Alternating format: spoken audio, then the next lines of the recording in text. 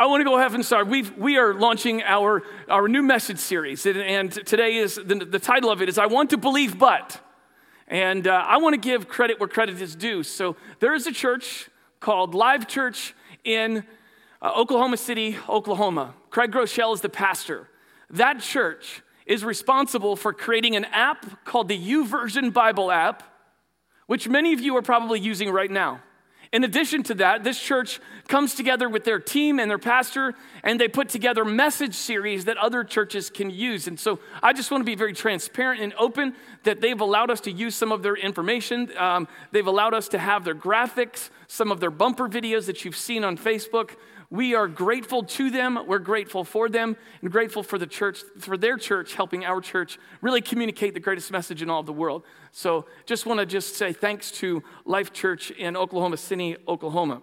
There are three kinds of people when it comes to believing in God. You're going to help me with two of them. First person says, I don't believe in God. I've never believed in God. He does not exist. We would call that person an atheist. That's exactly right. On the other side, there's another person who says, I believe in God.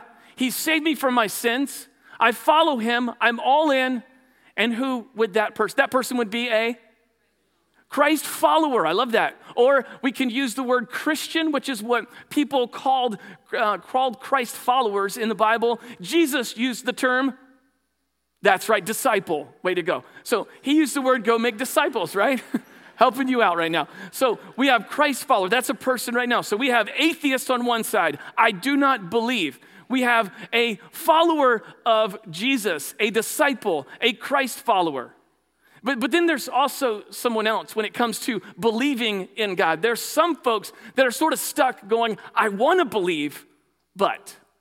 And if they were honestly to finish the question, it could be something tragic happened in their life that has caused them to place their faith in Jesus, caused them to stop or not even sign up to follow God.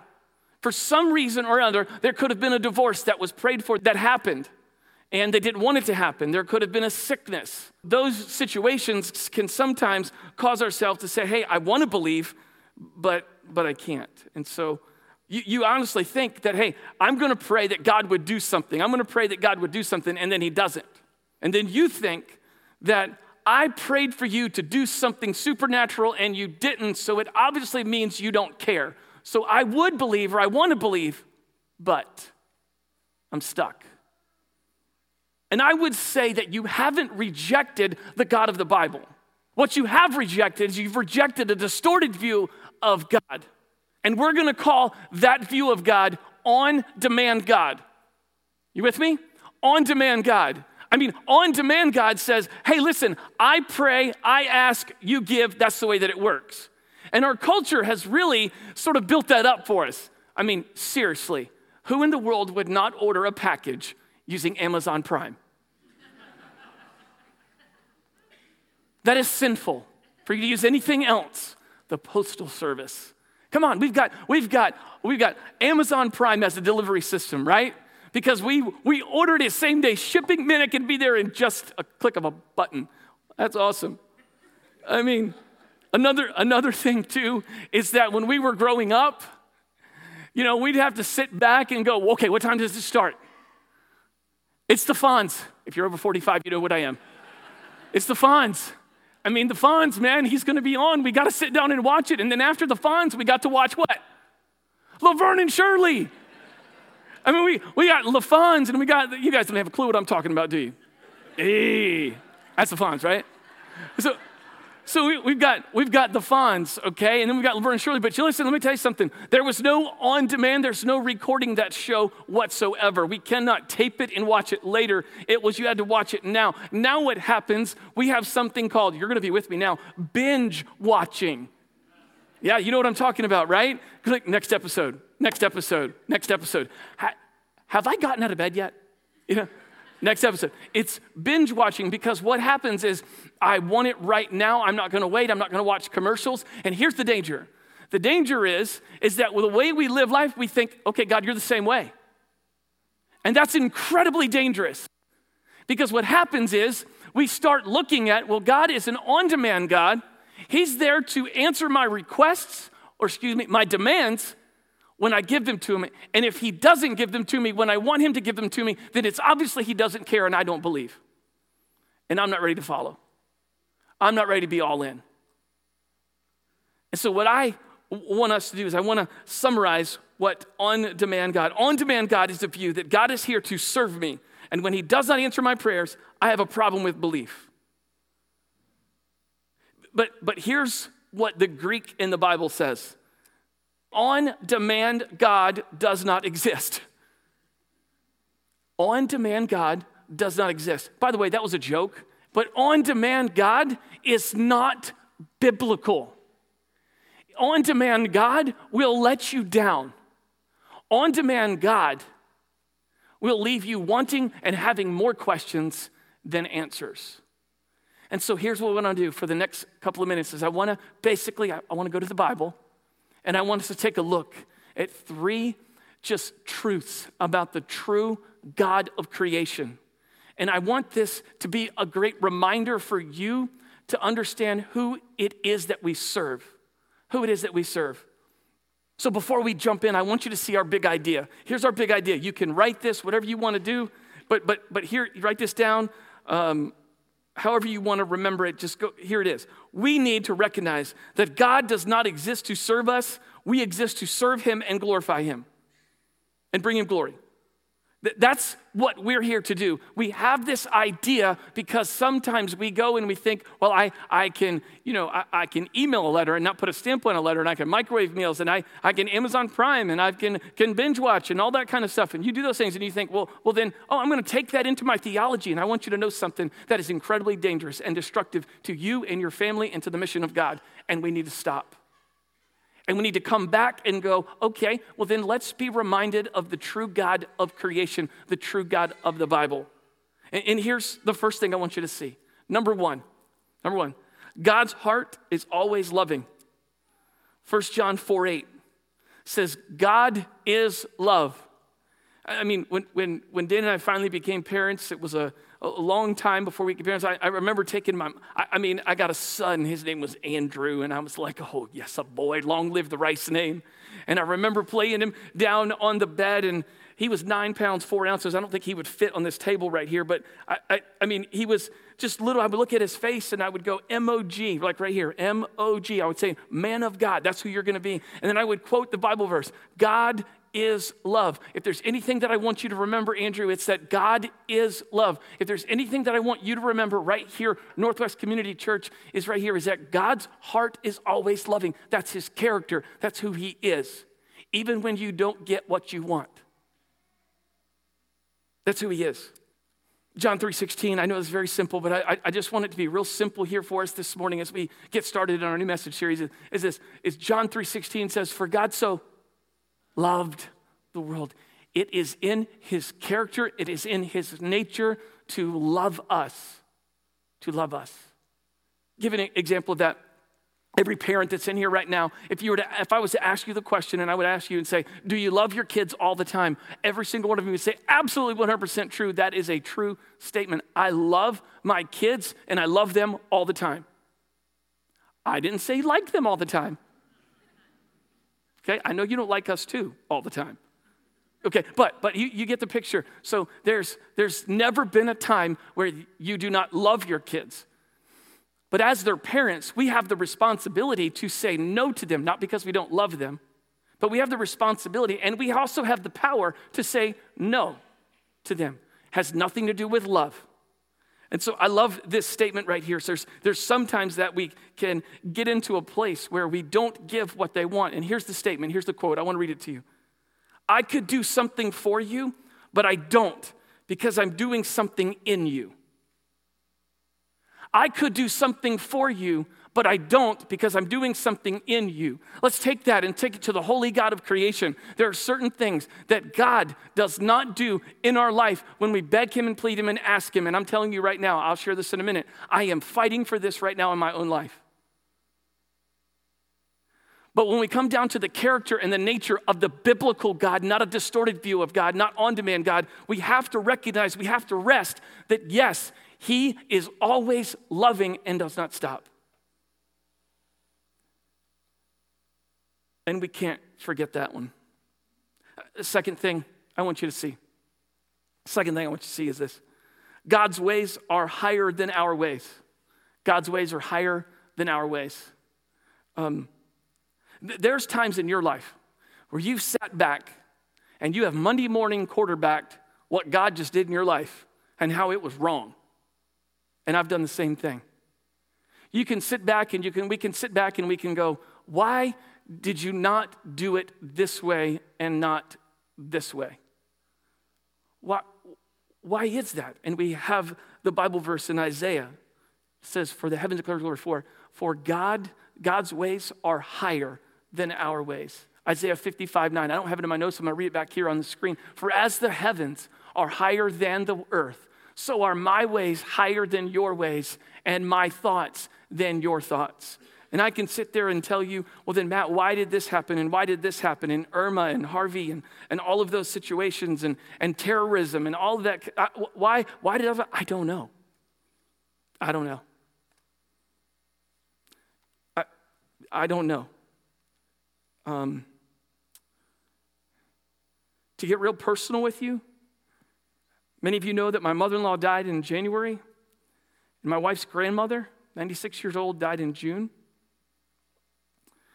And we're wrestling with a big issue going on in our family right now, where we've got to go to the doctor with my father-in-law tomorrow at 9 o'clock. And this week, I was sitting at the kitchen table, and I'm angry. I'm mad. And I'm confused. And I'm asking why.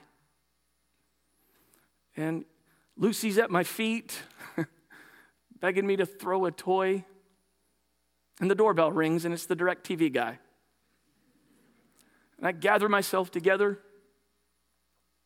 I go over to the door, I let him in. He's doing something for a bedroom we're setting up at our house. He's setting it up.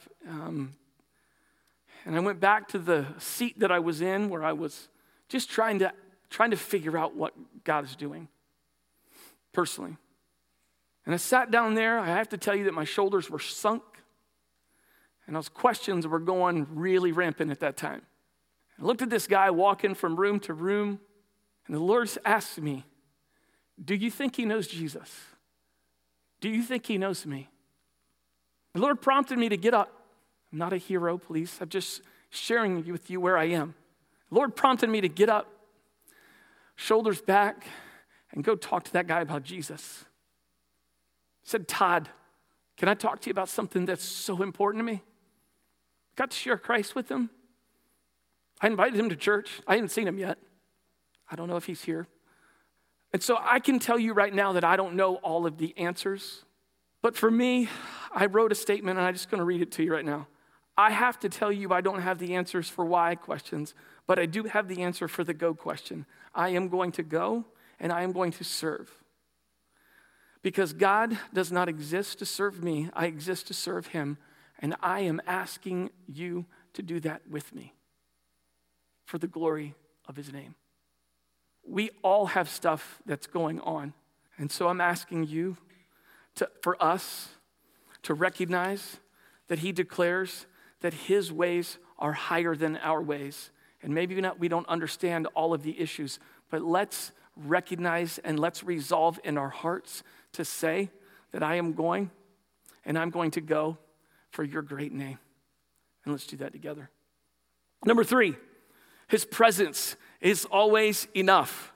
Sometimes you can see this on whatever social media platform you're on. You can see Facebook, Instagram, Snapchat, whatever it is. But you say, oh, got a new car, #blessed. Oh, we bought a new house, great neighborhood, #blessed.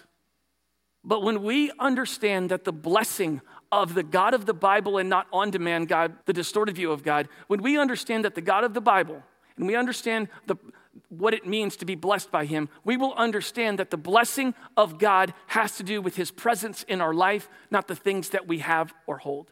It is the gift of his presence that is that's with us, that he is enough, that he is going to hold us up, that he is going to reign, that he's going to be victorious. And we have to understand that his presence simply is enough. Psalm 23, verse 4. David says this, unbelievable. It says, though I walk through the valley of the shadow of death, I will but fear no evil, for your rod and your staff comforts me. What is David overwhelmed with? I'm in the darkest place of my life, and here I am. I'm sitting here, and you are holding me up.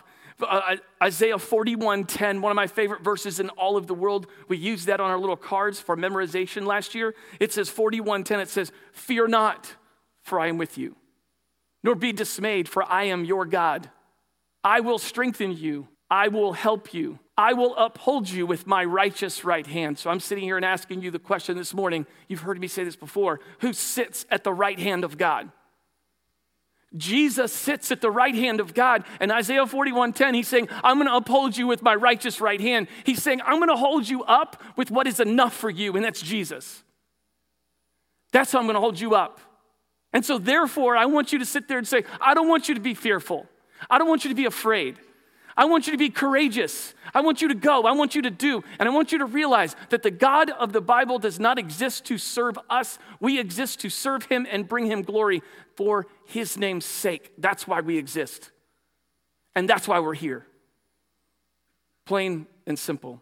Dana and I went skiing several years ago. It was a long time ago, before kids.